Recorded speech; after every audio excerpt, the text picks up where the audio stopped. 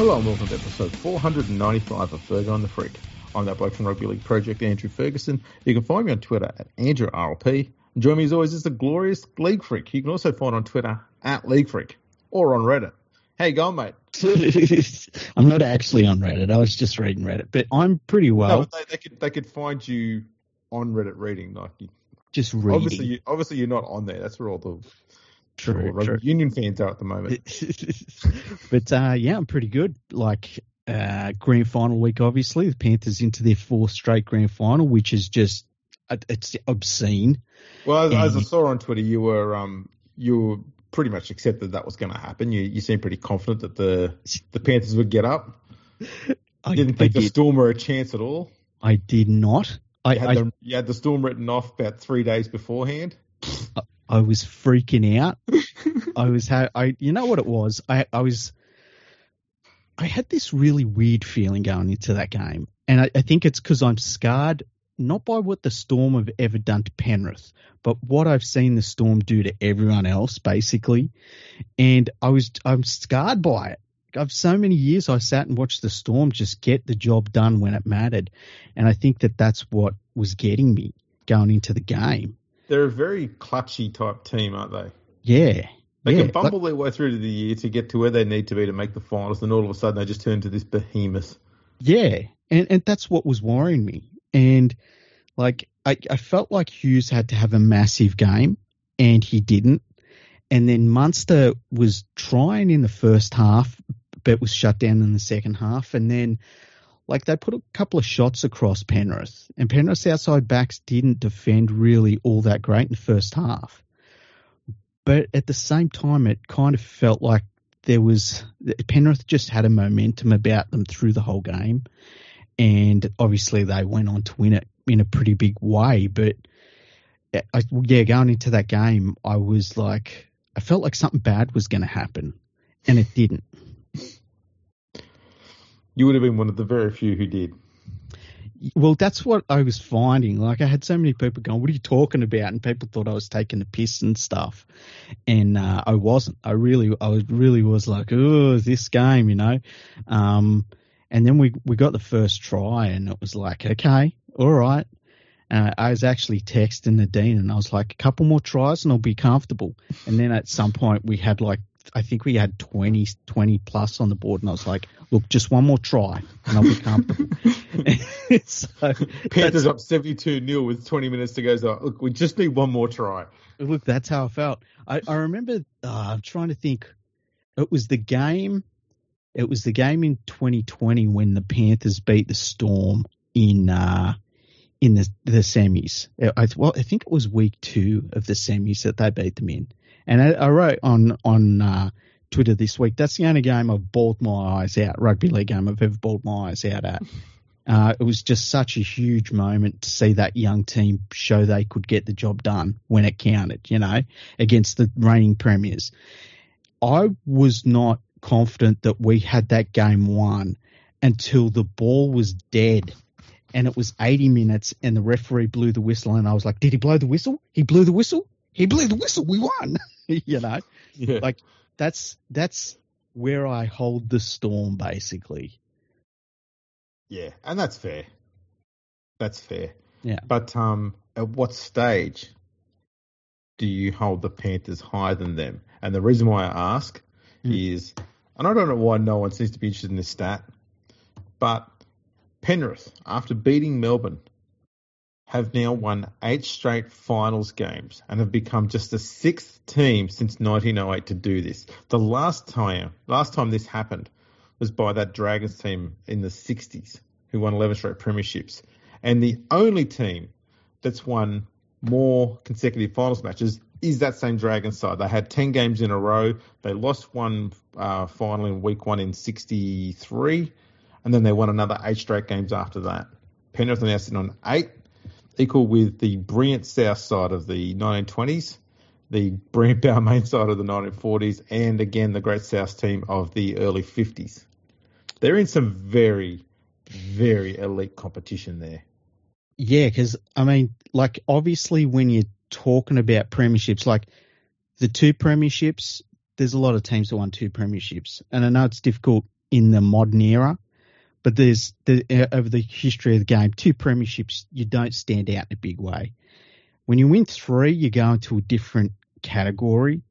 You don't stand out in a massive way, but there's not that many teams that have won 3 in a row or 3 plus in a row. No, you do stand out a fair bit more now, though, because it's only happened once since the, mid-70s? No, yeah, 60s? At the 80s. I can't remember. 80s. That's right. So, no, I'm just saying, I don't even think they happened in the 70s. Oh, yeah. I think they were just back-to-backs in the 70s. So it would be since the 60s, it's only happened once. Yeah, and then then you add the 4 grand finals, and that's something. Yes. And then you add the wins in a row in finals games, which is that's kind of undeniable. And I mean, I would guess if you looked at their for and against over those games, that it's probably hard to beat. I know they've had a couple of close games in there, but they've also smacked a few teams as well. And then on top of that, you've got that streak of 20 win seasons in a row. Was it 2 or 3? Yeah, did 3 times in a row. Yeah, and then the 3 minor premierships in 4 seasons. That's another one for the modern era more than anything. And there's just a lot of things that they do where we're starting to tick off historic stuff, and instead of it being just the modern era, it's now starting to move into all-time era. And look, they won't be the Dragons 11 in a row, but the fact that there's teams that are behind that Dragons that they're looking at maybe doing the same things those teams did it's mind-blowing. I can't believe it's happening with any club in the modern era, let alone the club I've supported. Mate, put it this way. The Melbourne Storm, when they were cheating, were not this good. So either Penrith are cheating better or they're just all time. They're just all time. Yeah. Yeah. The weird thing for me is that you kind of go into games and look, they've got to win this grand final yet, and we never know what's going to happen. But they go into so many games, finals games, and you think, okay, this can't continue. And it doesn't just continue. They put on performances where it's just undeniable. It's kind of crazy. And it's really interesting that we've seen the development of them from that first grand final this team was in 2019, where they were the very young side against the Storm. And they got taught a lesson in that game. And then they come back the next year and they kind of got over that Storm hurdle. And then they played a very good South team and they won a close one, And then last year against Parramatta, where that first half of football was, I don't think I've ever seen a half of football like that by any team. And it's just really cool to see that sort of progression and know that these guys could do this for the next 5 years and most of them wouldn't be 30. Yeah. It's just crazy. That's the scary part. It's insane. And for the most part, they're keeping the real core of the side together. Yeah. Which they've only got to do for probably another 2 or 3 years, really, to get those guys all at their peak. Yeah. And that seems very much achievable. There was a story, still on the Panthers, but less so. There was a story that came out from Christian Nicolucci, journo, at the Sydney Morning Herald. And he said, this is a couple of days ago, Penrith are the only Sydney club left, so why are no neutral fans hopping on their bandwagon? Club types say players' confidence being misconstrued as arrogance partly to blame. And I replied, media types constantly complaining about the Panthers' confidence, labelling it as arrogant, has contributed immensely to that perception. Of all the things for the journos to suck about, they want to go on about the Panthers being arrogant. And I had one reply from Vince that stood out because he said, they're not being pricks. They're just Westies being Westies. That's pretty funny, actually. Look, if I've never seen them.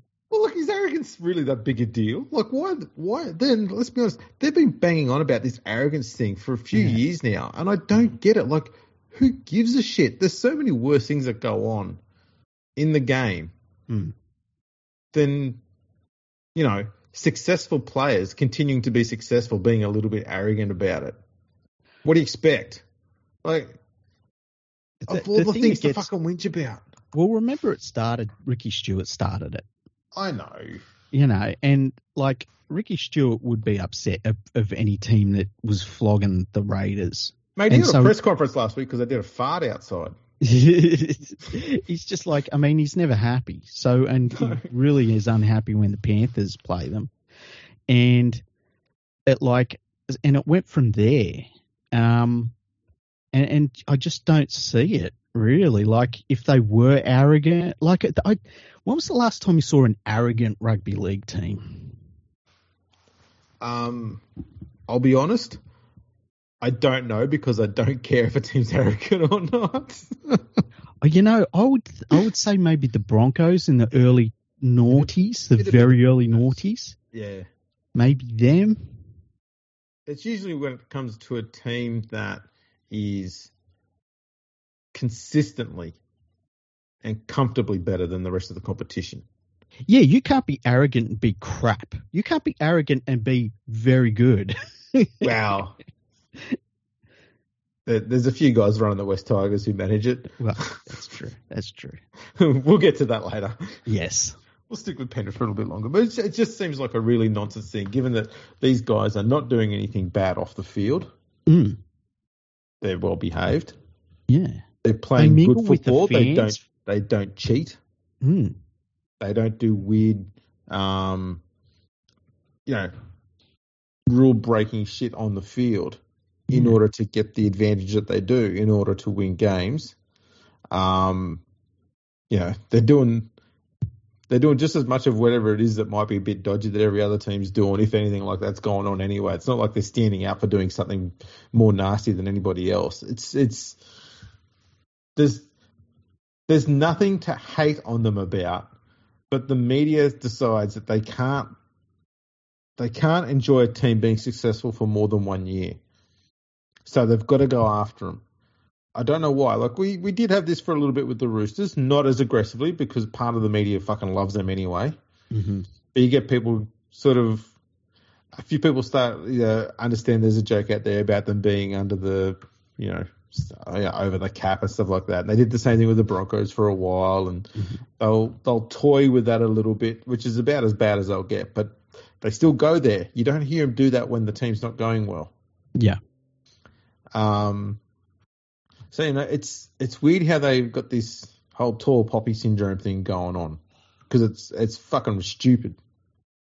Like, yeah. If they were going to do their job properly, they would go after the board members at and the people running the clubs at the Bulldogs, the Dragons, the Titans, and the Tigers. Yeah. Because those 4 clubs have been struggling way more than they need to for far too long, and yet the media gives them all a free ride. Yeah. No. We're going to focus on Panthers players being arrogant. Really? It's so strange. And it's, as soon as the game finishes, they all go to the fans, and they stay there. They stay there for so long, like mingling with the fans. And after the big wins, they get all their kids and stuff and their family onto the field. And so they're all walking around with their kids and things like that, and they're all happy, and they're taking photos with fans and stuff like that. And it's like, oh yeah, they're arrogant.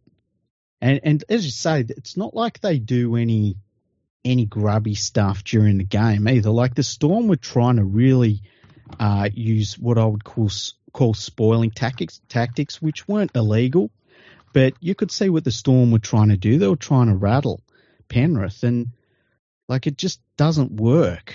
No. And especially, I always find it weird when people try to do it to Nathan Cleary, because this guy, he's been in an NRL environment his entire life, literally. He was there. Yeah. His dad's been a coach. His dad's been a player. All he knows is professional rugby league. There's nothing you're going to show him that he's not seen 100 times already. And there's this idea that you can rattle him. It's really weird. Yeah, it's got me beat. Mm. The only way you can even get close to shutting down Nathan Cleary is you've got to have someone camped on him all game.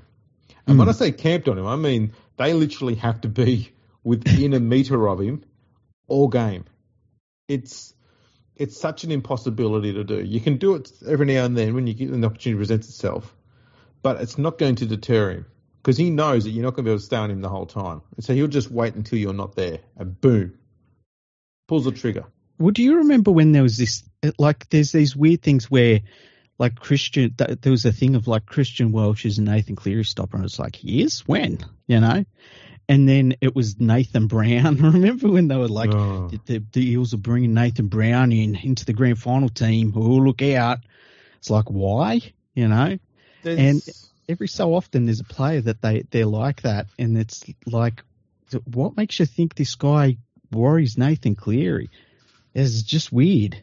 There's only a few players, like currently and at their peak in the past, who have the type of understanding of the game and style of play that could potentially shut down Cleary more than most players would. It'd be things like Kurt Capewell, Wade Graham at his best.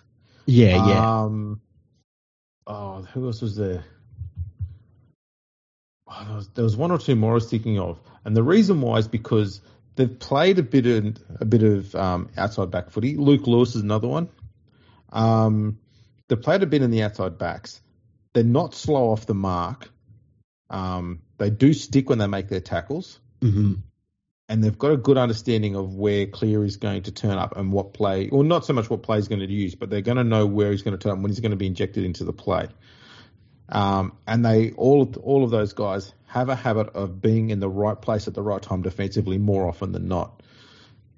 Could they shut him down for a whole game? No. But they would shut him down for more of a game than most other players and most other teams currently do. But whether that would be enough still to beat Penrith in an important game like a grand final, I'm very doubtful, because that's only one aspect you've got to focus on. There's 16 other players you've got to handle as well in that Panthers side. And so if you've got one person going out of their position to shut down Cleary, then someone else has to cover that other person's job. And you start mixing things up and things start moving around, and that brings out complications, which the Panthers are known to exploit. Cleary doesn't mind if someone's camped on his ass, because he'll just let Kenny, Martin, Yeo, Crichton, Edwards, Luai, obviously, to come in and do a bit of ball play. Just not all the time. Just enough to make the defence go, we've got Cleary out of the game. We don't need to keep going on him now. Yeah. And they pull back and then he injects himself again. And that's what he does. He's not an idiot. He knows when to bring himself into the game. He knows not to overplay his hand. And that's a skill that he's learnt and had to learn playing footy. There's no other way you can do that. And it didn't take him long to figure it out. Probably two full seasons.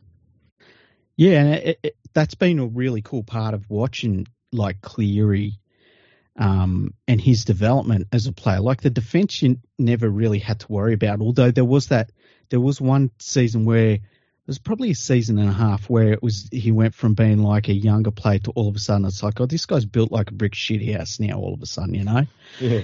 And so his defence has never been a problem, and it like every single halfback, they do have to learn, like, time, just when to inject themselves, when to sit back, when to just boot the ball downfield, when to look for something, when you play the percentages, when you go for a risky play, things like that. And everyone really has had to learn that, and that's one of the cool things about watching a halfback develop, any halfback.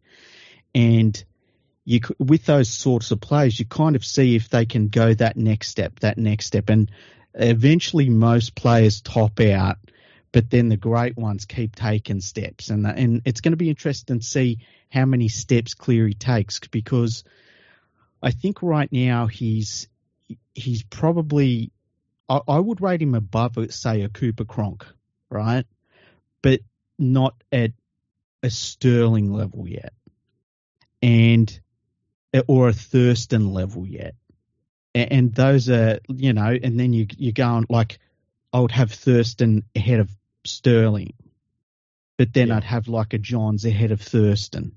And like when I say that, you're talking about really high levels. Like I'd probably have a Langer ahead of Peter Sterling. I'm trying to think of where I'd have Ricky Stewart. I'd have Ricky Stewart probably on level with Langer. I personally think Stewart was just ahead of Langer as a player. Yeah. Not by much, but yeah. I think his long kicking game was that thing extra that Langer couldn't compete with him on. Not that Langer's was bad, but Stewart's was just ridiculous. Yeah, it was crazy. It was revolutionary. Yeah. Much like Langer's tackling technique. Yeah, true. I guess why I think Langer, like if you took their weapons, Stewart had more weapons in attack than Langer did. There's no doubt about that. And defensively, I mean, like neither of them you would say were great defenders, but they weren't problems either. Like Langer was not really a problem, even though he was a small dude. He stuck to tackles. Yeah. I guess wasn't hugely effective, but he stuck to them. Yeah, which true. helps. I guess the thing with Langer that I get is that he was probably more competitive in more relevant games at club level for a longer time than Stewart was. No, that's fair. I'd also say too, Langer's running game was better. Yeah. And that's because Stewart came from rugby union where the halfbacks, especially during those 80s and 90s, the halfbacks didn't have a huge running game. Yeah. Which is why his passing and kicking games were so exquisite. Yeah. But that'd be what that was too. And that's something that Stewart developed over time. Whereas Langer had that from the get-go. Like, I guess the winning part of it is why Cronk is higher rated than, like his skill set was pretty good, but it's not like he was outstanding. But he won so many games, and you can't take that away from him. And I think the thing that gets me for Cronk is I don't think he had a crazy skill set like the names we've mentioned. What he had, though, was this insane ability to call the right play on such a high percentage of occasions and constantly calm. You wouldn't see him make a stupid call or a stupid play. It just wasn't what he did. He just did the right thing. And he was very unselfish the way he played the game as well, which is a big thing too for a halfback. That's the thing that stands out for me. If you were to put together a highlights reel of Cooper Cronk, great moments over his full 300-odd game career, you'd get about 5 minutes probably. Yeah, probably. I'd tell you who's a better halfback than him. DCE is definitely better than Cooper Cronk was ever. Yeah, I agree. Yeah. I'll tell you something else I was looking at too the other day. Mm-hmm. The all-time point scorers list in the NRL history. Because Nathan Cleary is 22nd on the list with 1,409 points. And the reason why I was looking at him is because the person that's in front of him is probably the most common known player to play in a similar style to him in the 80s, although he was a 5'8", and that was someone who is a handy goal kicker, handy field goal kicker, and very good support player. Scored a good number of tries just that way, and that was Terry Lamb. Okay. And Terry Lamb played 350 games, and he's had 164 tries. Cleary's got 158 games, 56 tries. So he's only just behind him on try scoring average. Not by much, but Cleary's only 33 points behind him on the all-time point scoring list. He's already kicked just on almost 200 goals more. Yeah, it's crazy. He's goal kicking percentage is ridiculous. So he's also 91 points behind Matt Orford, who's 20th on 1,500 points exactly. Mm-hmm. Yeah, I think that Cleary, I feel like he might have kicked the most goals for Penrith now. I think he did that last week. He overtook Ryan Girdler. And like, he's only 26. Yeah, it's ridiculous, man. Like, if he plays another 10 years, it wouldn't be shocking. No, that's right. I mean, if he's able to maintain the health that he's had so far, he's going to be close to the only person possible of challenging Cameron Smith's record for games played. Yeah. And he'll destroy his point scoring tally as well. And I think the thing too with, like, I mean, if Cleary played until he was 40 like Smith did, and there's only been one player that's been able to do that. Probably could have been another guy, but Paul Gallen retired. But he was just such a natural athlete. We've talked about that. But, like, if Cleary plays until he's 40, can you imagine the records that he's going to set in terms of points and just goals kicked and stuff? He's had 500 first-grade games and nearly 4,000 points. It's going to look ridiculous. It will be stupid. It will be stupid. Speaking of Gallen, one of his former teammates, I saw a picture of him recently, Bulldogs recruit Bronson Cherry. Yeah, it's a good thing he's off the gear now. Yeah. Have you seen any pictures of him recently? I saw that they did the redemption story for him. Yeah. And I just read through the comments of it, and somebody said you can see the veins in his arms through his t-shirt. And it just made me laugh. I will never, ever forget watching a news report about him working with the sprint coach and how his times had improved out of sight and bragging about it. And then it was only a few weeks after that he pissed hot. He should have come out and said, you know what, I was at training the other day and I beat Ben Johnson's time over 100 metres. That's how fast I'm going at the moment. It was really, and I remember when he was bragging about it, because, like, pure speed on a rugby league field, like time speed in a sprint, like how that translates into chuck on some boots and stick a ball under your arm isn't always the same thing, you know? It helps a lot. It helps 98%. But there are guys that never get caught by anybody who don't run great, like Olympic times, I guess is what I'm saying. No, that's right. I think Cherry was. That's why I found it weird when he was bragging about it. I'm like, that's a kind of a strange thing to be talking yourself up like that. And yeah, then he got done. But you know, he's sorry for rugby league players, and even rugby union players. Hell, I'd even say AFL and soccer players. There's no point being Usain Bolt. No. Okay, because the amount of times you're going to get to run a full 100-metre sprint in a game of footy might be 1 in 100 games. Yeah. What you need is to be blistering fast over 15 metres. Yeah, I would take that every day of the week. That's all I look at. Yeah. Now, speaking of looking, here's a segue from one end of the table to the other. The West Tigers had a review. Oh, nice. Well, it's about time they had a review. Yeah.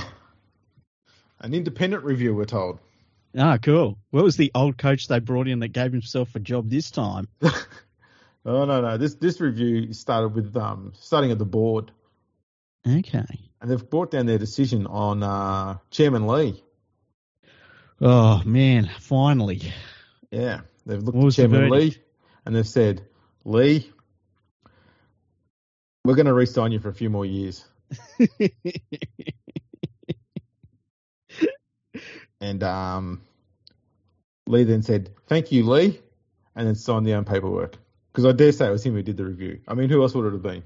That's my opinion and my allegation. I don't know who did the fucking review. Independent my ass. Well, I like the fact that they re-signed Buller to a 3-year deal for a decent whack of money. Like, not huge money, but it's a fair whack of money. And I don't know how I feel about it, but at the same time, I would rather them lock him in than lose him. And they've lost a lot of players that have shown something, and he showed something this year. But they announced that Chairman Lee had signed his deal at the same time, basically. Yeah, two big signings at once. Yeah, under the radar sort of thing. And if you had signed Buller on a $10 million per year deal, that still would cost less than what Lee's going to cost his fucking club over the same period of time. But the books are balanced. He knows nothing but failure. Nothing but failure. He's never seen success at this club. He doesn't know what success looks like. So every time he fails, that looks like success because I haven't lost my job. So I must be doing something right. Now, the other question I've got, and again, I'm not making any allegations here. Is it right that the person who runs the company that's the major sponsor for the club is also the chair of the same club?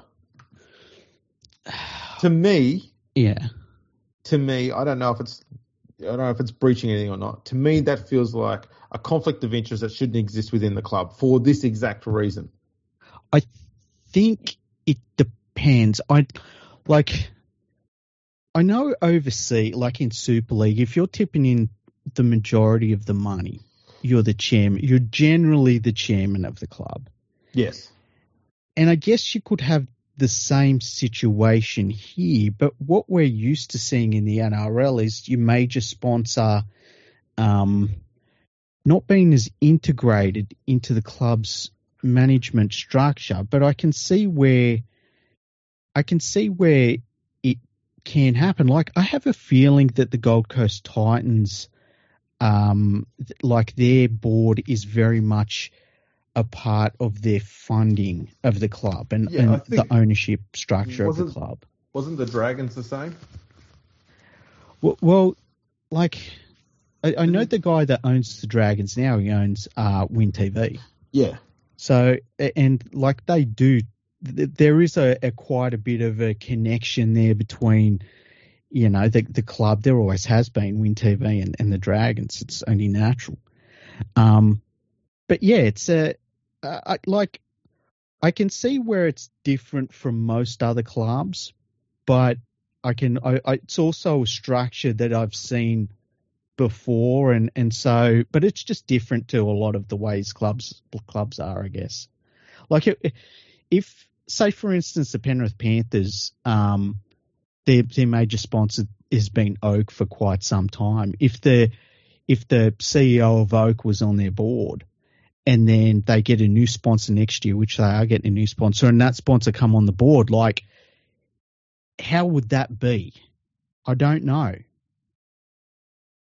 Yeah, it's an interesting one. I think for me, though, when you've got a club that is struggling, and has been struggling for a decade, and the bloke who is the chairman of the board has been there and overseen the majority of that failure and struggle. Yeah. For him to basically have himself in a situation where he won't be held accountable because he's also the major sponsor for the club is a huge problem.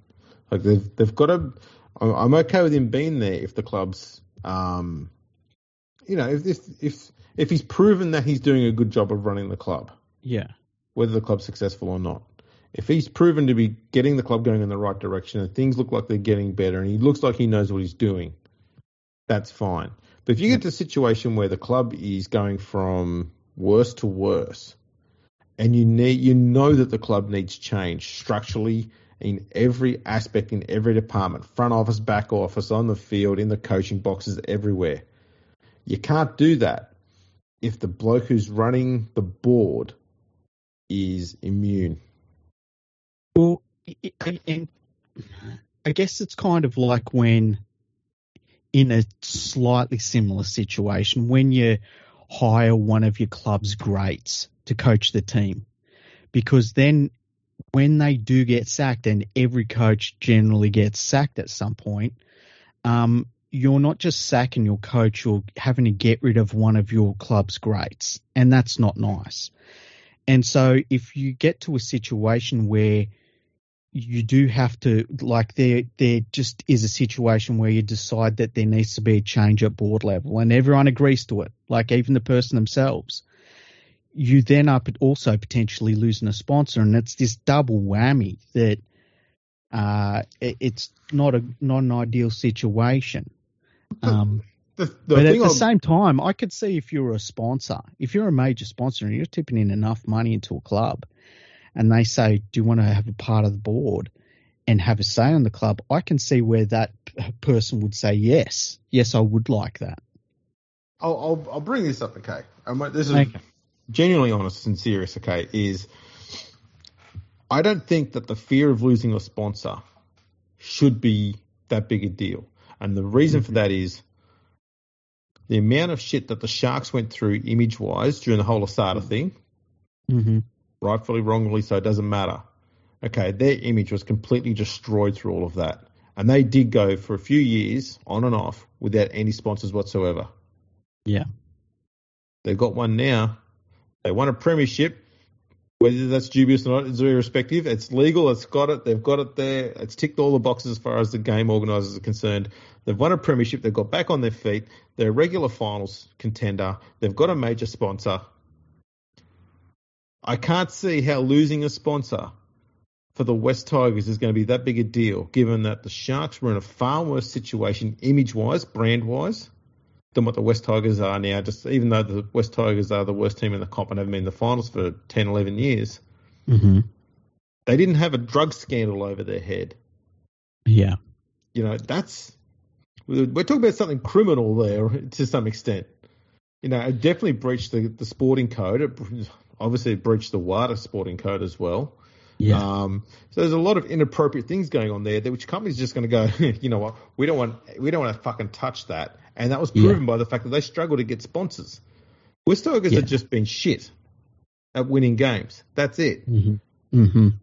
As far as their image goes as a brand, like there's been no off-field dramas with the club as far as people doing the wrong thing or any sort of impropriety going on, anything like that. So the image is still pretty safe.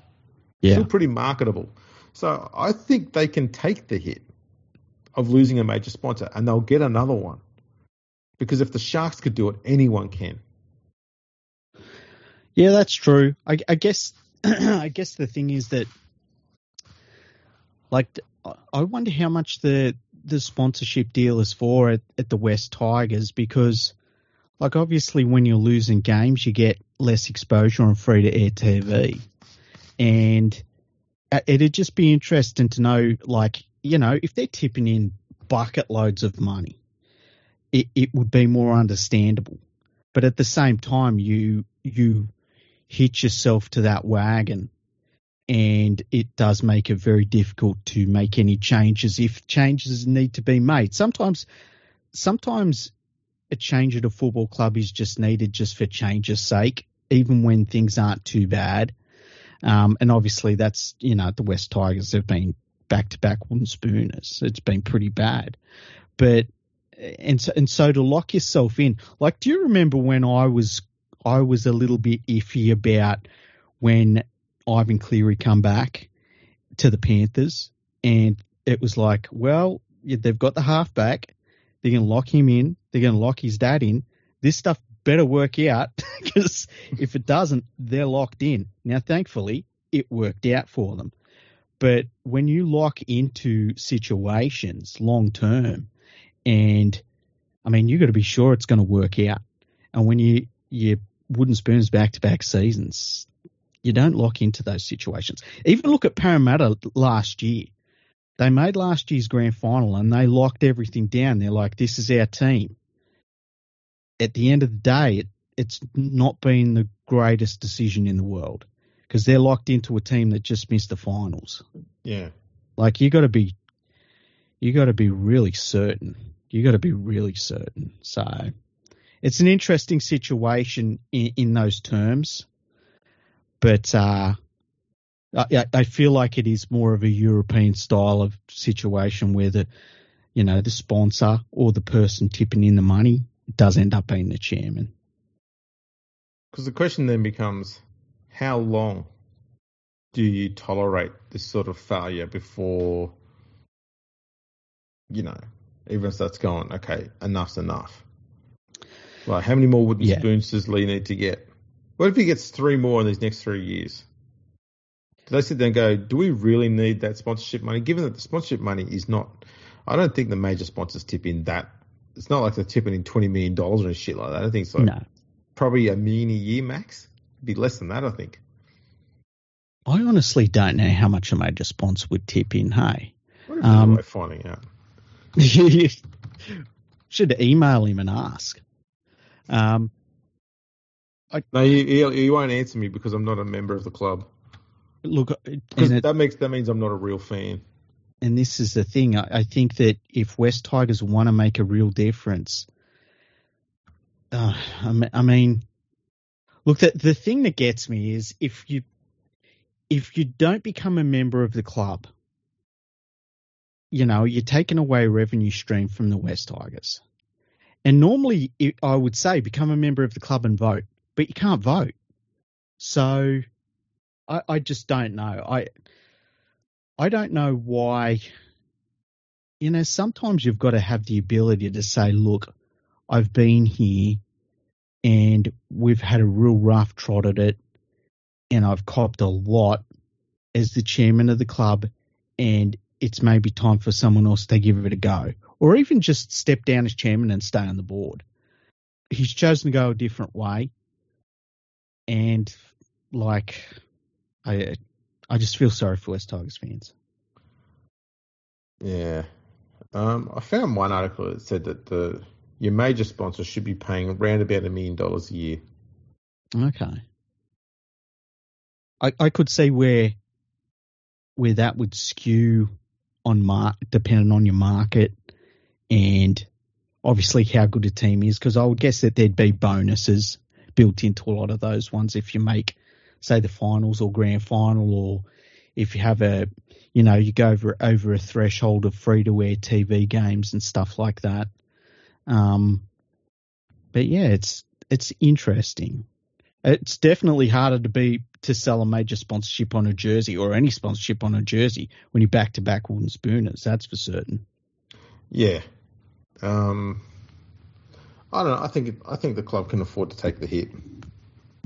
Yeah, they should. Yeah. Well, now that the NRL pays covers the salary cap and then $2.5 million on top of that, no club should ever really get in financial trouble, even if they lost their major sponsor. The owner of the club could just slap their name on there, West Ashfield. Yeah, exactly. Bang, job done. Yeah. So it's not like they're going to be hard up to try and find someone to be the major sponsor and have a name on there. Mm-hmm. So at this stage, the only thing that's left, because we know that what the board at the West Tigers club would be doing, and that is they're looking at how much revenue the club's making and stuff like that. So the best way, if the fans of the club legitimately want to get rid of these guys who are running the club, stop buying their shit, stop being members. Simple as that. Yeah. I'm not endorsing that, but I'm certainly going to be doing that, which has been easy because I've been doing that for a while now. Fuck it, I've been more than happy to go and spend my money on footy jumpers and stuff like that, and memberships for other people in my family who follow other clubs. I bought my daughter a Panthers footy jumper because she wanted one. Oh, nice. Did you get a pink one? Yeah, of course. Oh, nice. Excellent. Of course. She wears it occasionally. I guess the kid will grow out of a jersey pretty quick too, eh? They probably will. Yeah. She's a scrawny little thing, so she'll probably wear it for another 10 years. But yeah, my wife's had memberships with the Sharks. Mm-hmm. Fine with that, because they looking after their fans, and they're being run properly, they're successful. Mm-hmm. I'm not going to get around wearing Tigers gear. I'm not going to buy a membership to the club until they can start showing me that they're serious about changing the fucking direction the club's going in towards something that's actually successful, and they want to start winning games and being competitive, and maybe one day let's make the finals for a fucking change. Yeah. Till I see that shit happens, I'm not giving them any more money. Fuck it. I felt the same way when during the Matthew Elliott era, where the Penrith Panthers stagnated, and I just wasn't interested in spending my money on that. And Penrith have never really had to have any worries about money. I don't think anybody was looking at any money I wasn't giving them and saying, wow, that's the straw that broke the camel's back. No, but I think it does make a difference. I'd be surprised if the Tigers' revenue is increasing or even stagnant.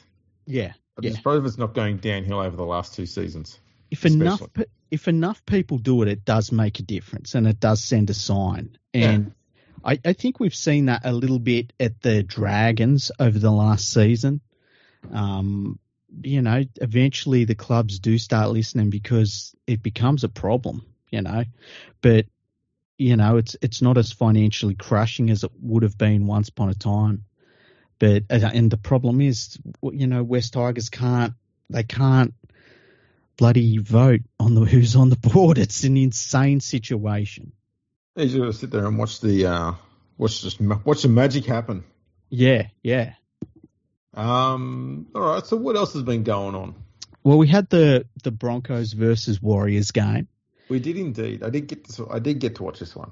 And look, it started off pretty like an incredible first about 10 minutes, I reckon, where the game just exploded. It was fantastic. And then the Warriors just fell apart, to the point where, it was super disappointing. But it also got to the point where it's like, well, what do you expect to happen, right? When you turn up in your biggest game of the season and you play like that, you're going to get flogged. And then we saw that terrible forward pass by Reece Walsh, which made everyone go crazy and it was something to focus on. But I've always felt like there comes a point where even a howler like that, I just can't get fired up about when it's in a flogging of a match. Yeah, it's completely irrelevant. Yeah, you make so many mistakes yourself that it's just another thing that happened in the game. And it reminded me a little bit, once again, of that 2019 grand final where the start of the game, the Panthers gave the Storm 10 points, immediately. They gave them a penalty try. It might have been it was an 8-point try, I think, and then a penalty. And it was straight away down by 10 points. It's like, well, that's it. That's the game over. You can't give 10 points to the Storm. And sometimes you just got to eat the shit sandwich. And that's right. It's unfortunate when someone comes along and puts, a forward pass on top of it by Reece Walsh, but, he'd broken through the backfield by the time he put the pass on it, and they flogged them. Let's just go over this forward pass. So a lot of people whinging about how, why can't the bunker rule on this? And basically the way that the video ref bunker system has been from basically since day one is that the on-field officials have to call forward passes. Only because it's very hard for cameras that are moving, because remember, I'm pretty certain none of the cameras around the ground, except for the ones in the corners, which are not exactly well placed to judge on forward passes. The ones on the sideline are moving with the play. So it's going to be hard for them to properly adjudicate on whether a pass has thrown backwards, even though it might have travelled forwards. We've been through this with the fly and the windshield and all that sort of stuff. Yeah. That was great fun. But this was a case where it wasn't hard to see. Yeah. The problem was the touch judge and the referees were both behind the play. They weren't with it or in front of it. So they had no chance of calling it. It's like asking a cricket umpire to try and determine whether a batsman is out LBW when he's standing a fine leg.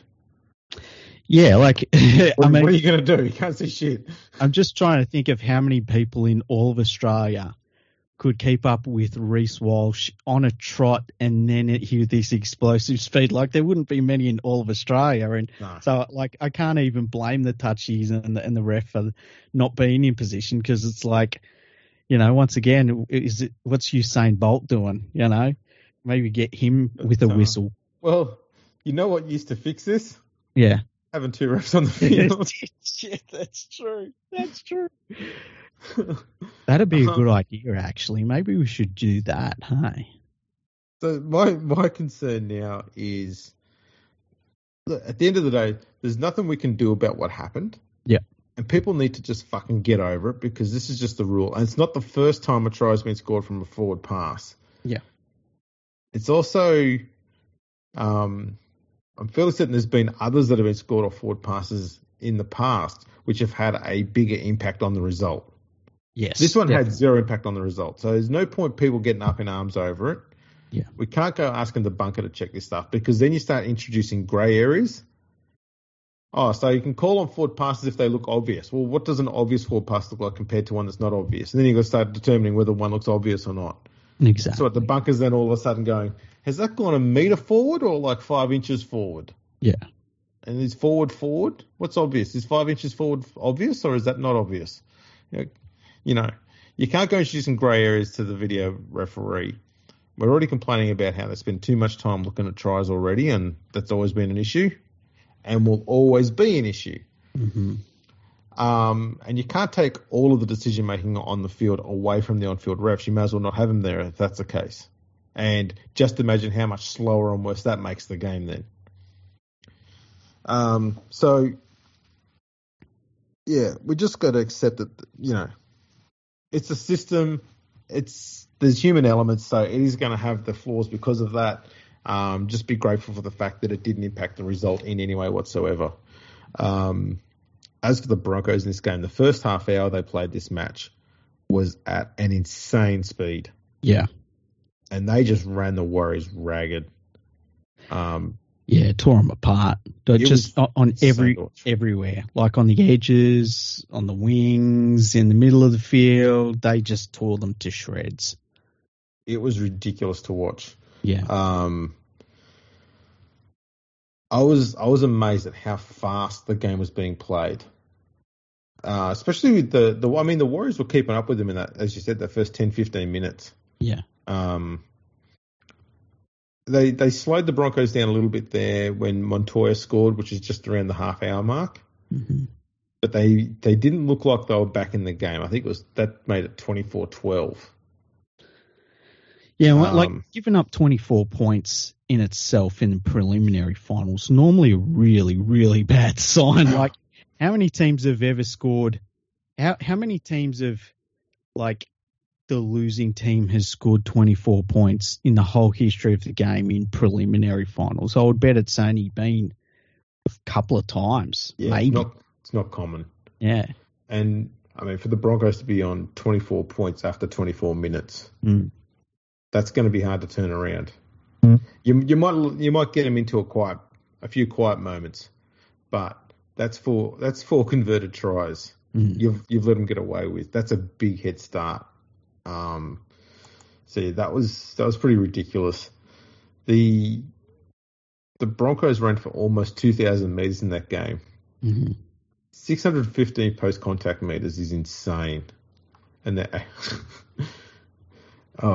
some of the numbers are ridiculous. And they started, like, they took Reynolds off pretty early. I think he only played 50 minutes because the game was over. And then he came off with, I think, 15, 20 minutes left to go. Yeah, and it was a good call. And then I think they brought Walsh off later on. Walsh fast. They kept Carrigan off for about 20 minutes as well. Yeah, so that's what happens when you play that well, and you get a chance to take everyone off the field. And like, I criticised them when they didn't go after the minor premiership. I thought it was a bad decision, but it's worked out for them. And it was interesting, the contrast between the Panthers and the Broncos, where the Panthers, the only player they took off the field was Luai, who's obviously got that shoulder injury, who he only took Panadol and played. I mean, why even take the Panadol? Yeah, like, what's the point? How tough is that dude? But they left Cleary on. I think I would have taken Cleary off. And it's just interesting the way they've played it, and it's worked both ways for both clubs. I mean, we've got the two best teams in the league in the grand final, which is great to see, and the two best teams by a margin. They've proven it in the finals. Hang on, I've got to ask you a question here. Yeah. The fact that Cleary stayed on the field for the full 80 minutes. Yes. But Reynolds came off. Yes. After 65. Which team's arrogant again? I'm just asking for a friend. Yeah. Asking for a friend. We all know. Surely one is showing respect to the opposition and one is going, well, we've got this shit in the bag. I think that there's a thing with the Panthers where, like last year, the ability to rest players, it was kind of forced upon them with injuries and suspensions and stuff leading up to the final series, and it kind of worked out for them. And I think this year they were going to do a lot of that, and then there just come a point where they were like, look, we're footballers, we've got to play football. And I think that that's a mentality. And it's got to be difficult for Ivan Cleary. It's his son, is the halfback, and so, like, what message do you send to your team taking your son off the field? And and to their credit, they just go out and they play. But it's worked for both teams. Like, I can't criticize either one of them now because it's both of them are in the grand final. And I've talked about the Broncos. Even when they were crap, they were a really tough team for Penrith to beat. They always stepped up and played well against the Panthers. So it's going to be really interesting to see who wins this one. And there's so much history on the line. Like, if Penrith win, then it's 3 in a row. That's ridiculous. And if the Broncos can beat this Panthers team, it's just as it's not just as ridiculous, but it's pretty bloody ridiculous that they would be good enough to beat this Panthers team. So it's going to be interesting to see either way what happens. Like, who do you think's going to win the game? I'm going with Penrith, and by 14 points. Whoa. And that might sound like a big margin, but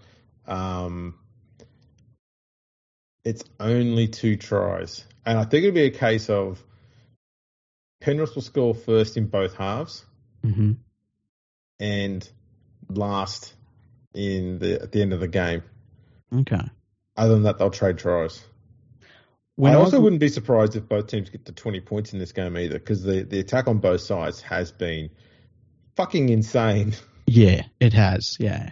I think that the thing, while I was watching the start of the Broncos game against the Warriors, and I was like, this is pretty full on. Like, they're just rampaging here. How would that go against if the Panthers next week on the weekend, if they do what they did against Parramatta? And will any of us survive that? Because, like, even on the weekend against the Storm, James Fisher-Harris and Moses Leota, they come out and they put one on the Storm. They both just destroyed the Storm up front.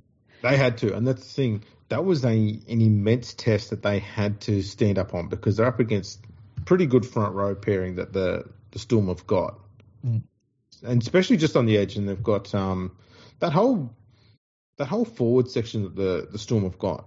Very strong running players, and they don't stop coming at you. And so the Panthers forwards really need to stand up against them, and they did that and then some. And that forward pack the Storm got isn't too dissimilar to what the Broncos have got. The only difference is Payne Haas, and that's a fucking big difference.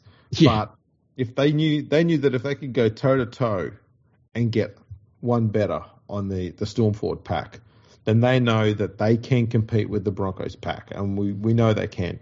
But it's a good test to have that they not only competed with them, but they dominated them. Yeah, it's it's just going to be really interesting. And it's the matchup, like I think must have been 6 or 8 weeks ago. We were talking about how it'd be interesting to see the Broncos versus Panthers, just to see how it worked out. Well, now we're going to see it. And like either way, it's going to be historic. Like either way. And I was thinking about this too. Like last year, I talked about if the Panthers lost, it would be 1 win in 3 grand finals, which isn't great. If they lost this one, it would be 2 in 4, which is it's all right. That's acceptable, you know. Yeah. So it's not like it would be devastating in that sense.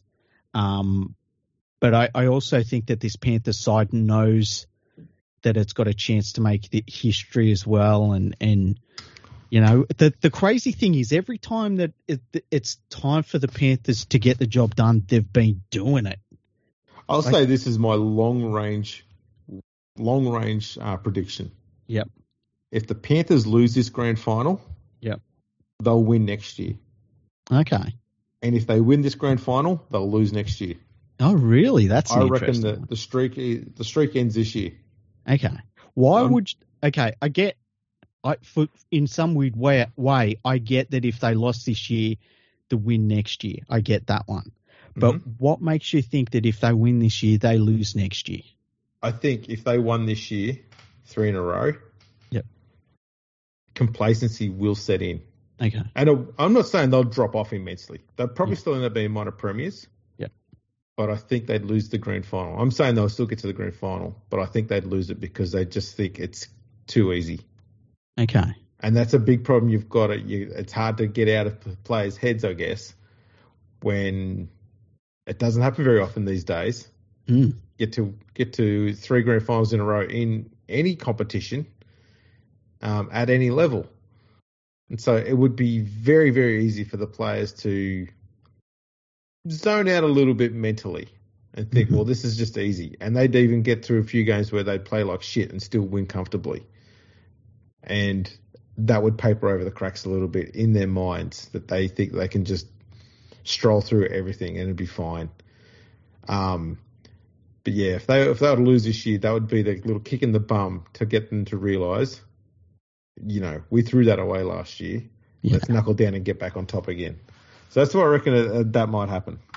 I totally get that thinking because you remember what I thought after we won the first grand final in 2021, and I was like, I think they'll be a little bit complacent, and they went, but they lose like 2 or 3 games. Yeah, they just went, we've got an extra gear. Yeah, it was insane.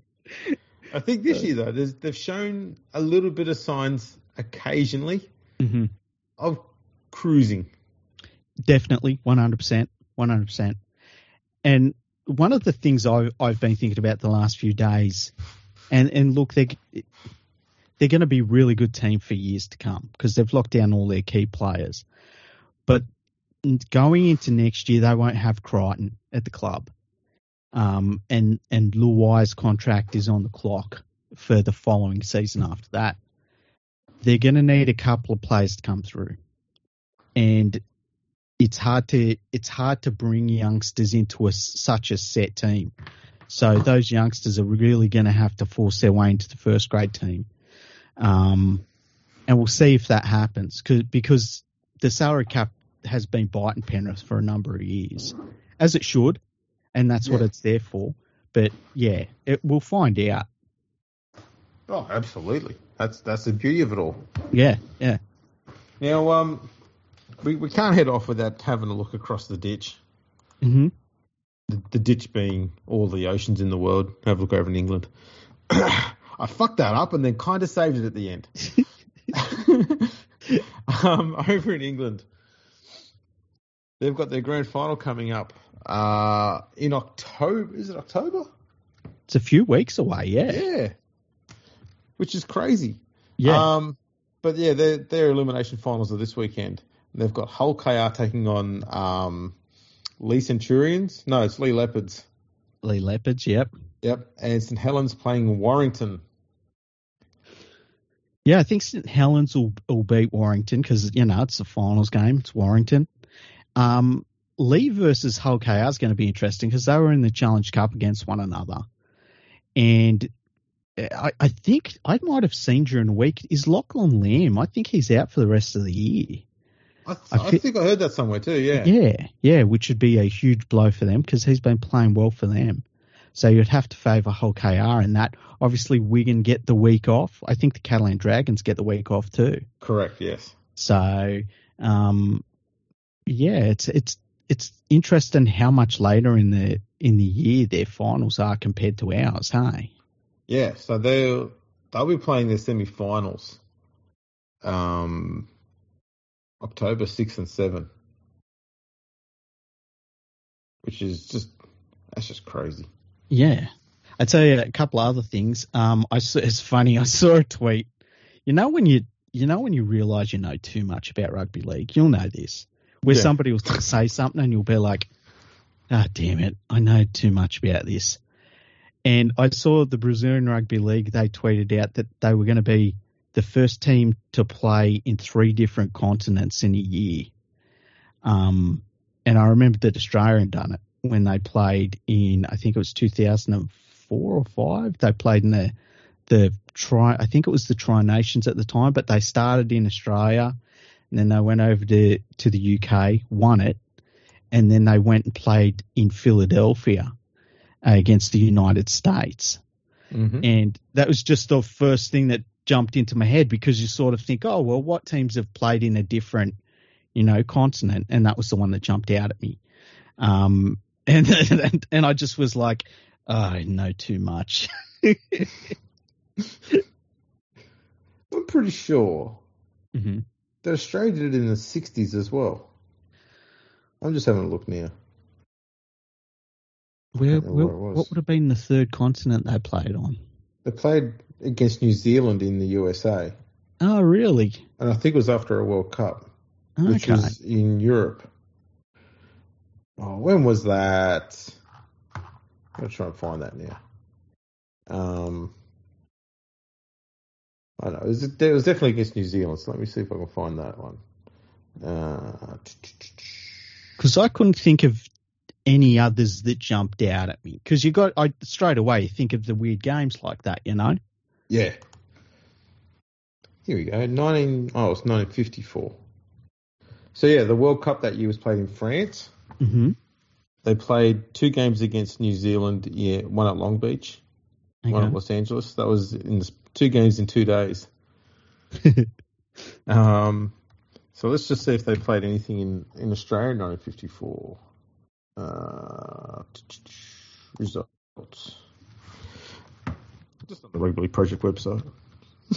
Yeah, they played the Poms did their tour to Australia. So they played in Australia, France, and the US in 1954. Can you think of any other strange ones like that? I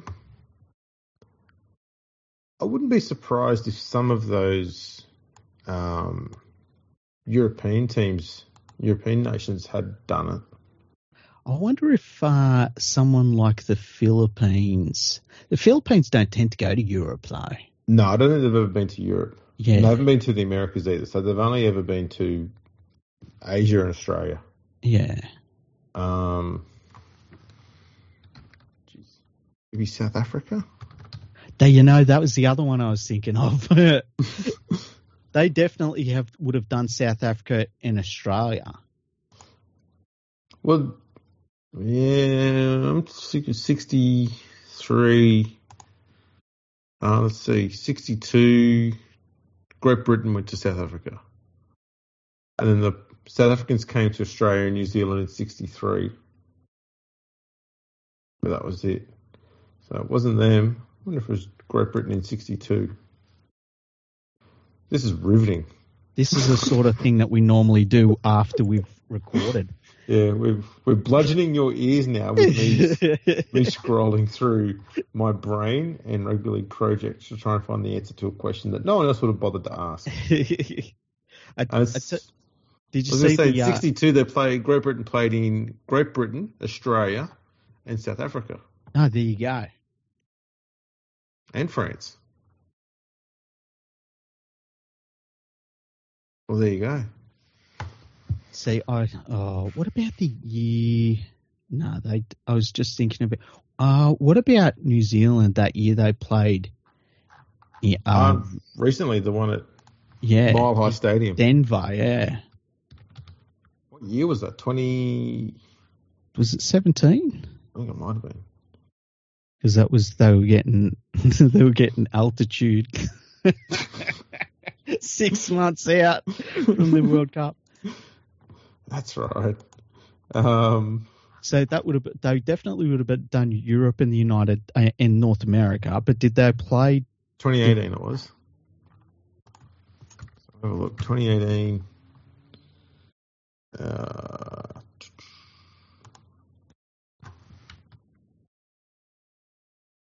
They played in England. Yep. On their tour over there. That was at the end of the year. Is that it? That doesn't make sense. Wasn't it 2017?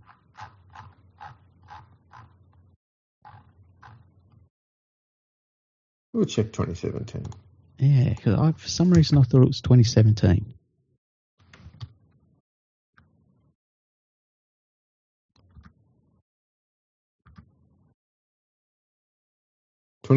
That was the World Cup year. Yeah, because it was midway through the year. Remember, it was a mid-season test. Okay, we've got here. They played in Australia. Yeah. Canberra. Played in New Zealand at Mount Smart. Okay. Then played in England in the World Cup. Yep. I have to check that. I'm going to find out why they.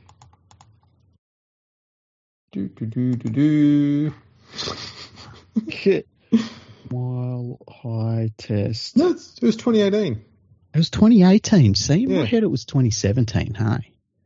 But in 2018 they played that game in America. They played in Auckland, New Zealand. They played in England on their tour there. Okay, so that was done again. Yeah. Yeah. I mean, everyone's done this fucking thing. Pipe down, Brazil. Just calm down. See, France overnight absolutely whacked Serbia. Oh, did they? Yeah, they smashed them 70 to 12 or something like that. It was. Kind of had a feeling that was going to happen, sadly. Yeah. There was a few other rep games that have been played recently. Malta beat Montenegro 34-10 that was last Saturday. Czech Republic beat Poland 38-28. What else we got here? Serbia beat the Czech Republic 28-16 in August. And we had the PM's 13s, Australia versus PNG in the men's and women's. The men's won 30-18 and the women won 56-4. Yeah, the women's Australian Rugby League team is just miles ahead of everyone at the moment. I watched actually quite a bit of that game, and they're just relentless. They're an incredible side. The Australian PM's 13 against PNG, the Australian team didn't play that great. I thought PNG they didn't play at their normal high level, unfortunately, and it just wasn't a hugely high quality game, unfortunately. But it's always good for PNG to get a run against elite players, and it's just fantastic for them. And the crowd is just like the best crowd I've ever been in. I would say is probably Samoa versus Tonga in the 2008 World Cup. It was so different. Like watching the PNG crowd in PNG, it just must be mind blowing. Like it must be life changing to be in a crowd like that. It absolutely would be, undoubtedly. It's one of those things too. It's one of those bucket list things. If you've got the balls, go over to PNG and watch a game of rugby league over there involving a test match. Yeah. I say got the balls because that crowd looks like they're so excited and so rowdy, but rowdy, full of love for the game. Yeah. Well, it was funny when they showed footage of the Australian players coming out of the airport and like they there must have been like 5 to 10,000 people at the airport, and the players, their faces all lit up just at how amazing the atmosphere just at the airport was. And like you could see there were some players were filming it on their phones and stuff. And it was just like, it's an incredible environment. It must be so mad to be part of it. And like they just loved every single moment in the game. It didn't matter what was going on. And it was like, it's a good fixture. That's one of the good things that the Australian Rugby League has done, is bringing that fixture in, and it gives different players a chance to, be part of a big representative game and see what they do against a PNG test team. And there's just nothing bad about it. It's just fantastic. Absolutely. They've been around for a while too, the PM's 13 games. Yeah, I think they said 2005 they started it. That's right, yeah. Yeah. And there's been 15 games. Australia's won 14, and one has been a draw. Yeah, and it should always be in PNG, I reckon. Oh, absolutely. 2022, though, they did hold it in Australia. Yeah, I think it was at Suncorp Stadium. Yeah, that's right. From memory. But yeah, the whole thing of it being in PNG is just, it takes it to another level. Oh, bloody oath. I would love to see Australia, but like a full Australian team, play PNG and PNG. That would be crazy good. Yeah, it's been a while. One of my favourite tests ever was Great Britain versus PNG, for obvious reasons. That was brutal. It really was. Poor Great Britain. And that was the punctuation mark on that. That you know tour. what though? Great Britain, credit to them for going there and playing the game there anyway. 100%. Because Australia haven't played in Papua New Guinea, the full Australian side, since 2001. And that's ridiculous. It's insane. They're just there. Yeah. Like, you and me have gone off about England not playing Wales, and they're a bus ride away. Like, in this part of the world, that's a bus ride for us. Yeah, Australia's only played Papua New Guinea in a full test 4 times since 1993. That's crazy. Holy shit. So in 1992, they played them at Townsville. And then in 2000, again in Townsville. 2001 in Port Moresby. 2008 in Townsville, which I think was a World Cup. And 2010 in Sydney. That's crazy. They haven't played it since 2010. Why would they have that long of a break between games? I don't know. But that's something that needs to be completely rectified. Yeah. Well, I guess with this Pacific Championship, it's going to be changed.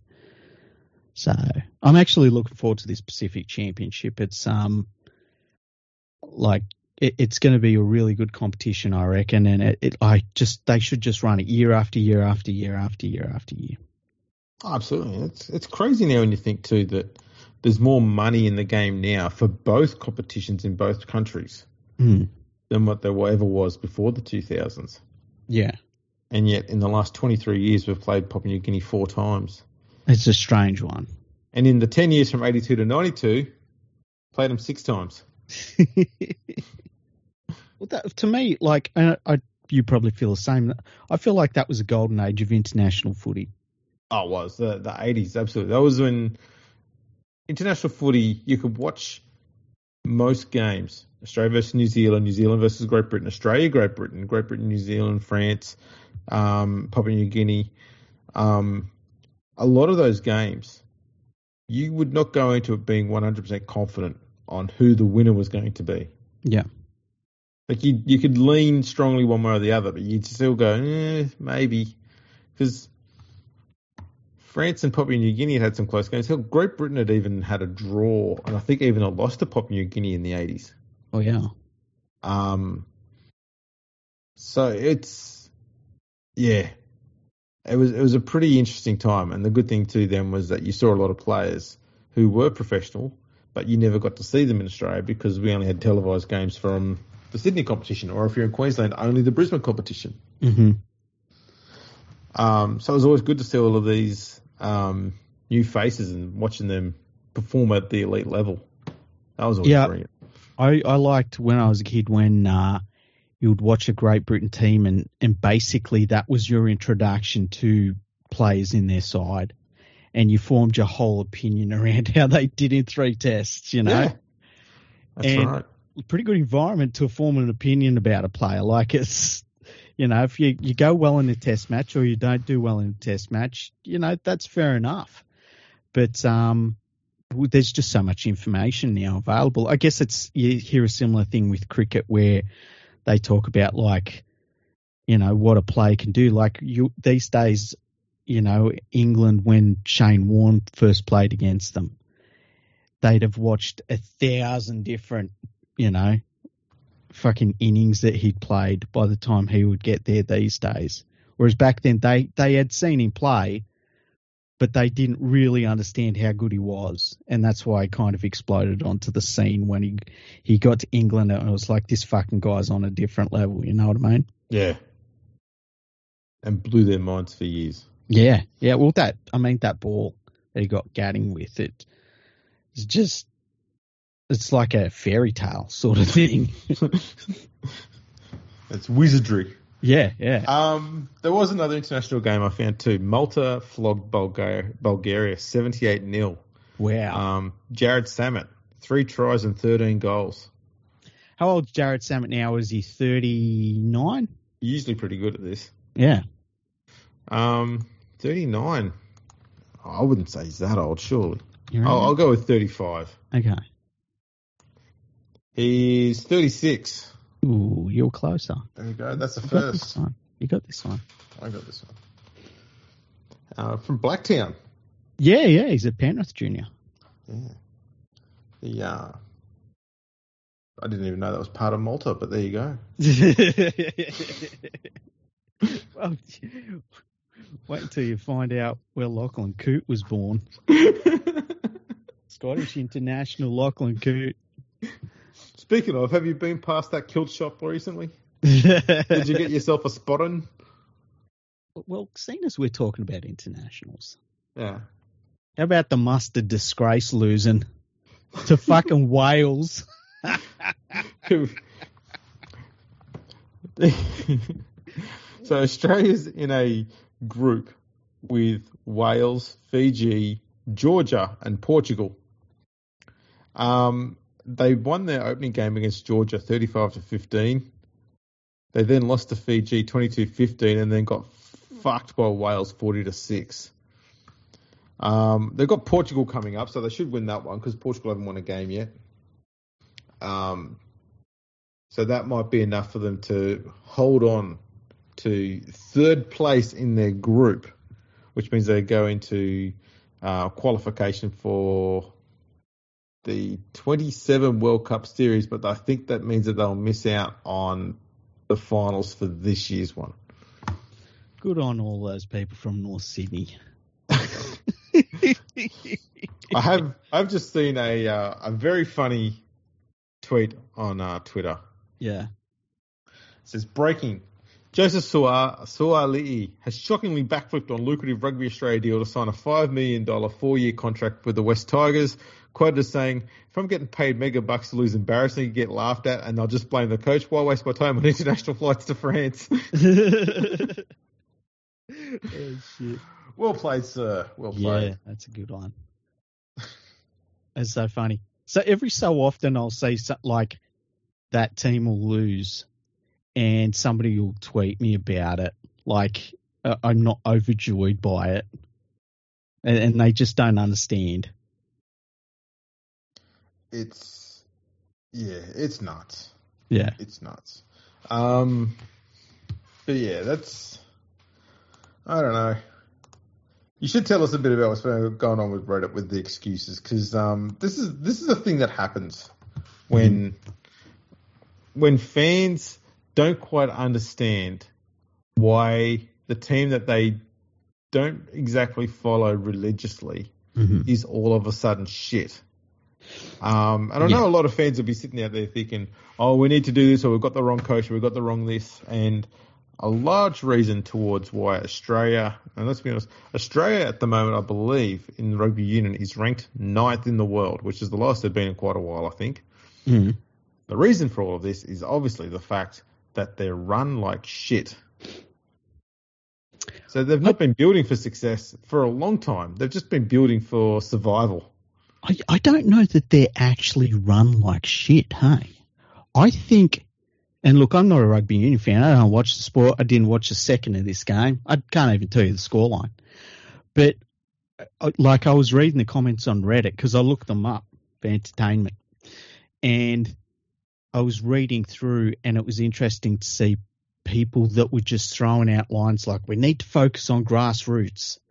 And as I was saying to you before the podcast, like, what does that mean, though? And then it was like, well, we need to make our players more famous and get them in TV ads and get them on free-to-air TV. It's like, well, that's the effect of, you know, having the game in order. You can't just say that. Like, you've got to be able to make your players and your sport something that TV stations and sponsors and stuff want to be involved with. And then it was like, oh, we've got to focus on the juniors. Yes, but what does that mean? You know? And any of them that weren't mentioning the AFL and NRL's influence on the fact that they just hoover up most of the football talent in this country, it just is silly to not look at the, you know, it's like the elephant in the room. You got to sort of confront that. And, you know, then there was people that were talking about class issues and things like that, which I thought was fucking hilarious because it's just such a weird way to think about life and people and sport. Like, who gives a shit, you know? And it was just funny going through all of these different ideas and excuses and reasons and stuff. And the ones that really stood out to me were the people that said, look, this has been a decline that's been going on for 20 years and it's not going to stop anytime soon. And you just got to face the fact that rugby union in Australia is just at a point where it's not going to be able to lift itself out of this situation. And this is the new normal. And that's the way I sort of thought about it. The other thing that I've touched on this a few times, you know, Australian rugby union should be pretty despondent. New Zealand rugby union should be terrified because they're both linked in a big way to one another. And, you know, New Zealand has always allowed the Australian rugby union to sell something big to their customers, but it's the same the other way. And when the money starts leaving Australian rugby union and the TV market starts leaving Australian rugby union, it's going to have an effect on New Zealand rugby union as well to a certain extent.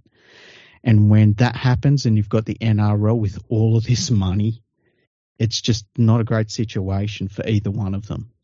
And that would be a concern for me if I was a New Zealand rugby union supporter, especially having seen the fucking Warriors did with one premiership run, get to the semis.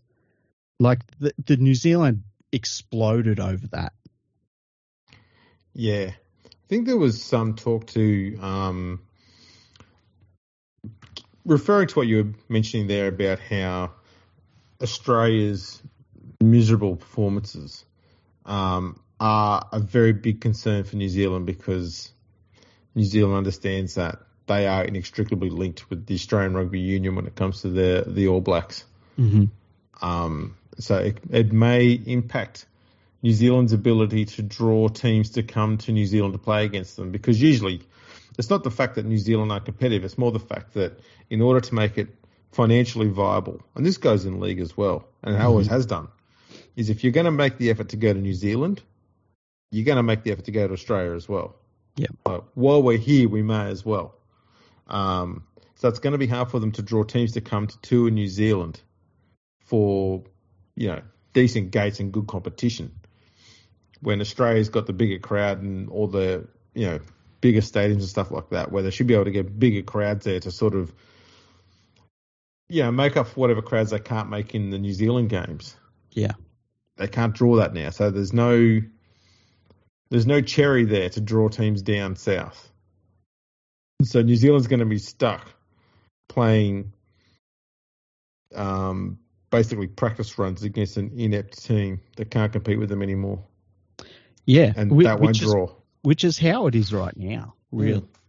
And the other thing is too, like, I was reading an article, I think it was about a week and a half ago, about what the Australian Rugby Union needs to happen for them to get a better broadcasting deal. One of the things was they had to do well in this World Cup, because when they do well in World Cups, it has an effect on their TV ratings the following seasons. Well, now that they've gone so poorly in this World Cup, and their broadcasting deal is for $30 million a year, which is nothing.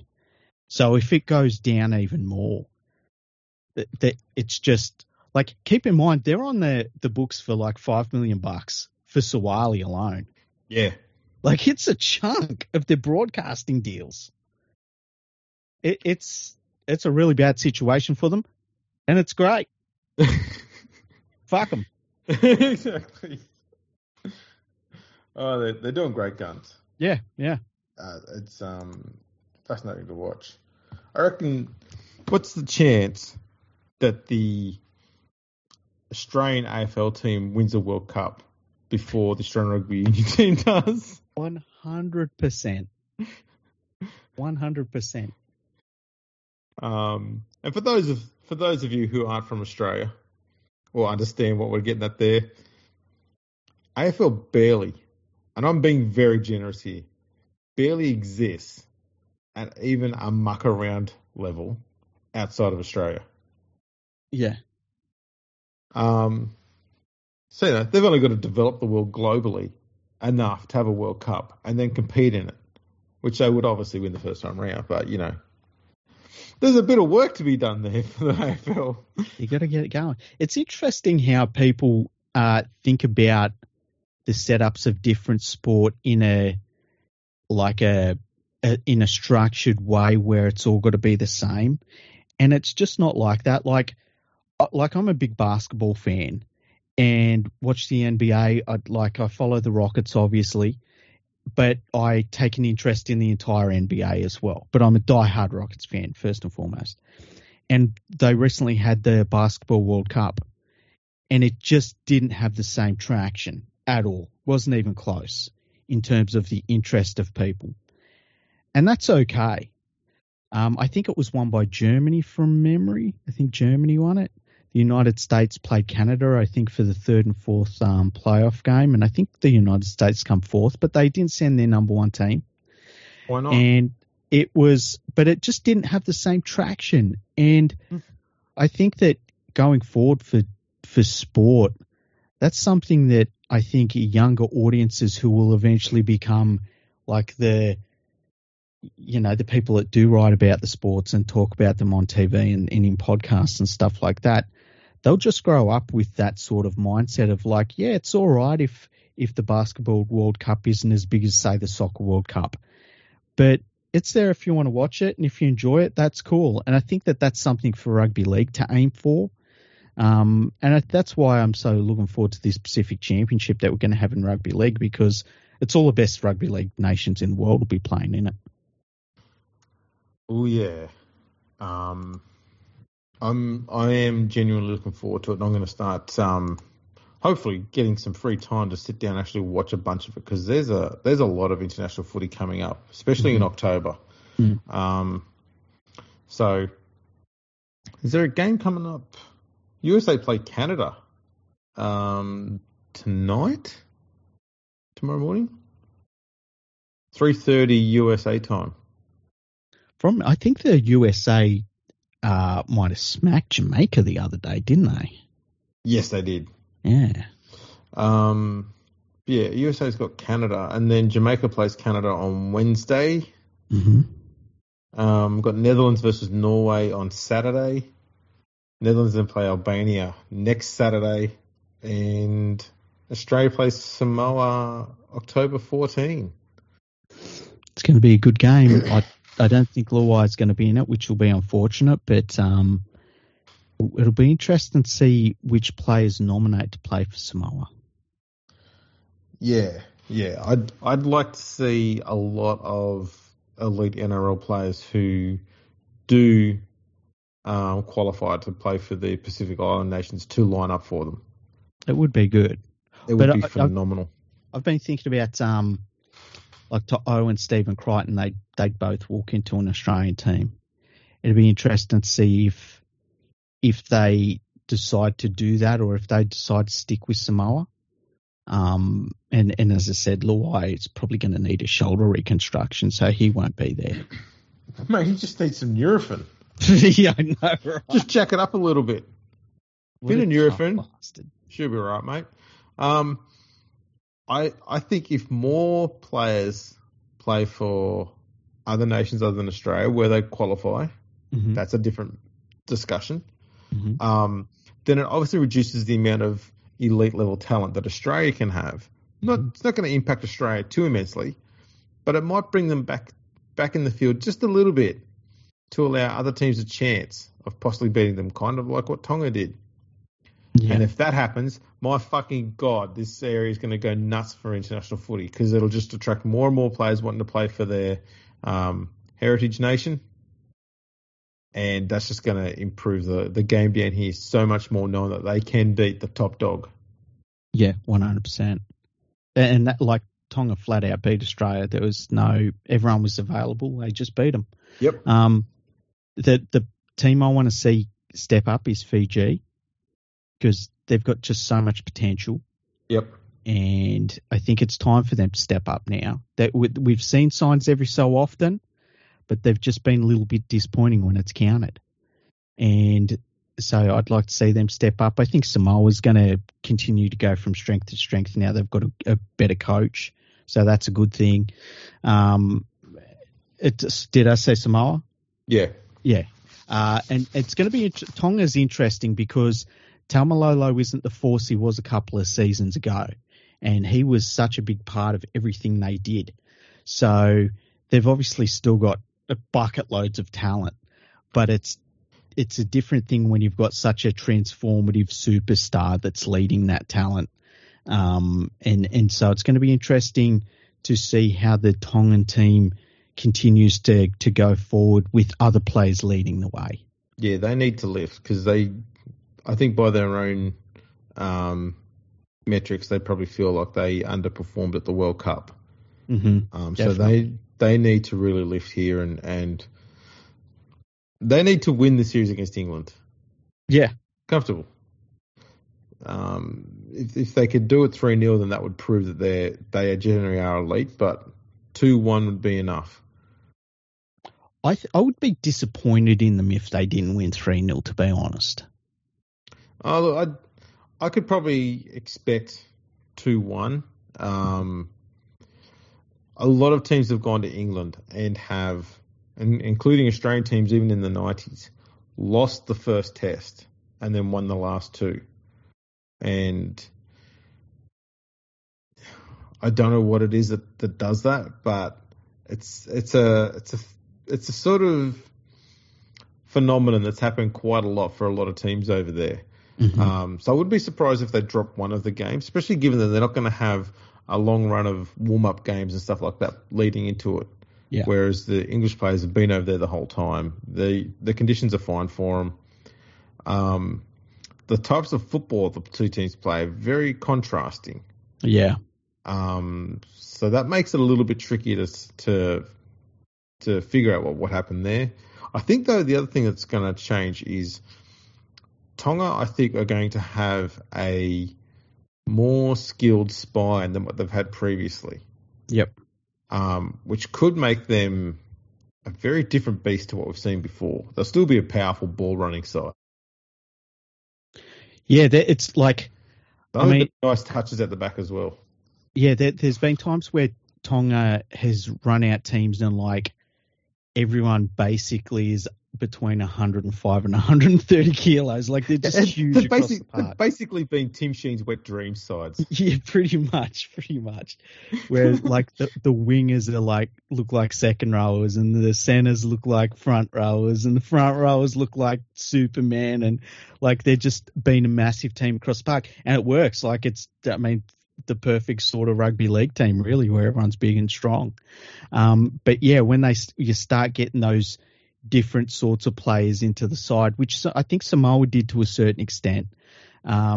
Samoa, their side is a little bit different to the Tongan side, obviously, but when you get someone like a Crichton into the side, then you've got like just a different level of rugby league talent in there.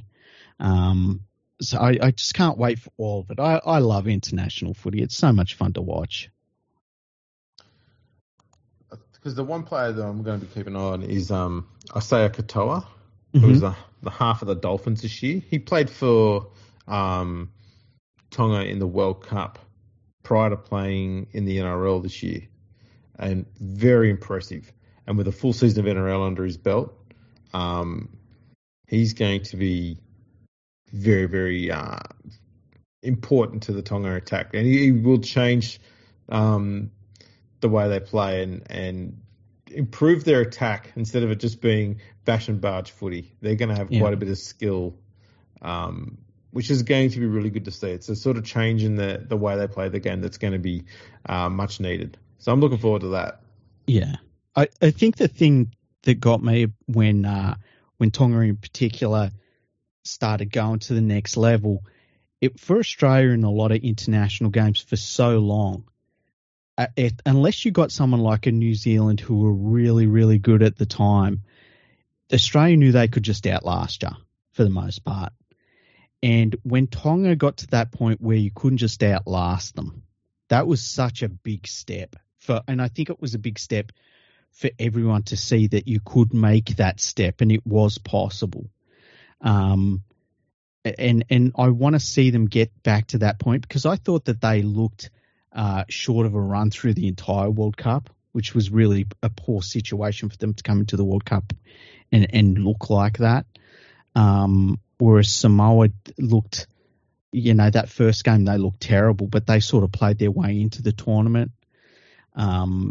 But I think if there's a lot of these teams, if they can just get their fitness levels to that point, and most of them should be, because they're full of NRL quality talent.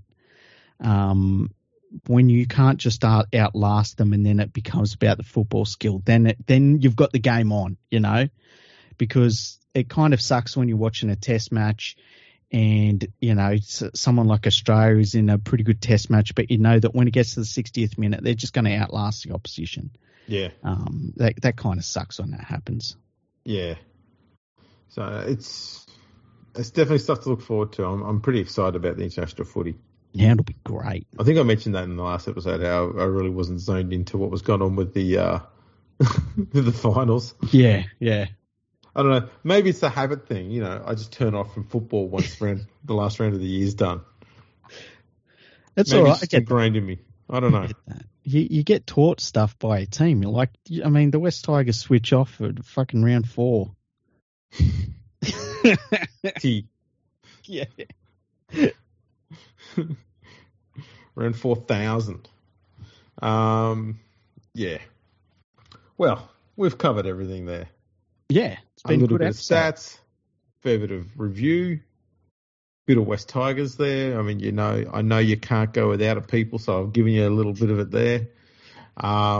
Bit of rugby union, international footy. God, what didn't we cover? NBA. I think that's everything, hey? You said cricket at one stage. I mentioned fine leg. Yeah. We talked about Shane Warne. Hey, look, I'll even throw this in there. Yeah. Well done to Oscar Piastri for getting his first podium in the Japanese Formula One on the weekend too.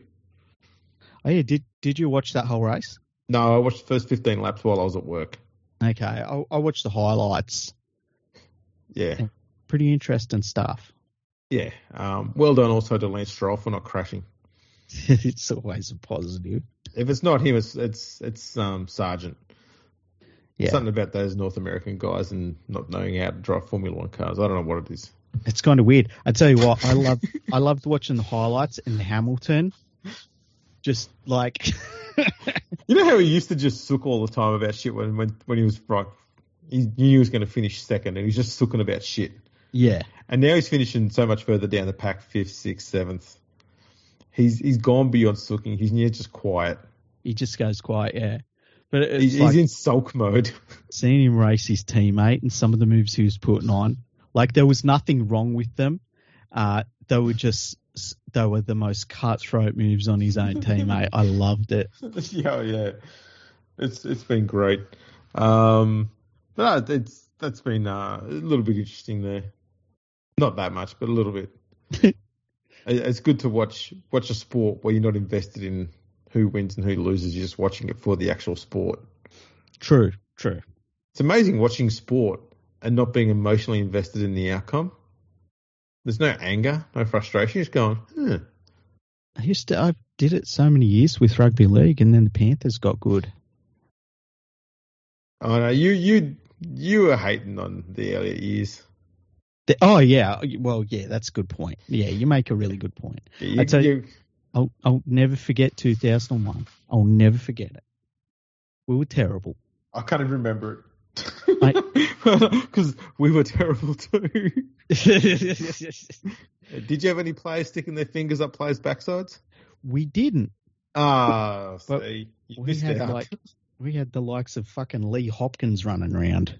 Yeah, I'd rather Lee Hopkins running around than someone with their fingers sticking up someone else's ass. Yeah, that's a good point. That's a good point. We managed to turn a test centre into a lock. Next Terry Hill. He was the first. He was a prototype. Yeah, big money spent on him too. Yeah. Anyway, enough of that trip down memory lane. Let's wrap this turkey up. Thanks for tuning, everyone. Check us out on all the socials. Make sure you subscribe to the podcast and subscribe to us on YouTube. Like everything. Retweet and share stuff everywhere. And we're coming up to episode 500. So, get off your ass and give us some fucking suggestions. Otherwise, we'll do something boring you don't like. Like another episode. I don't know.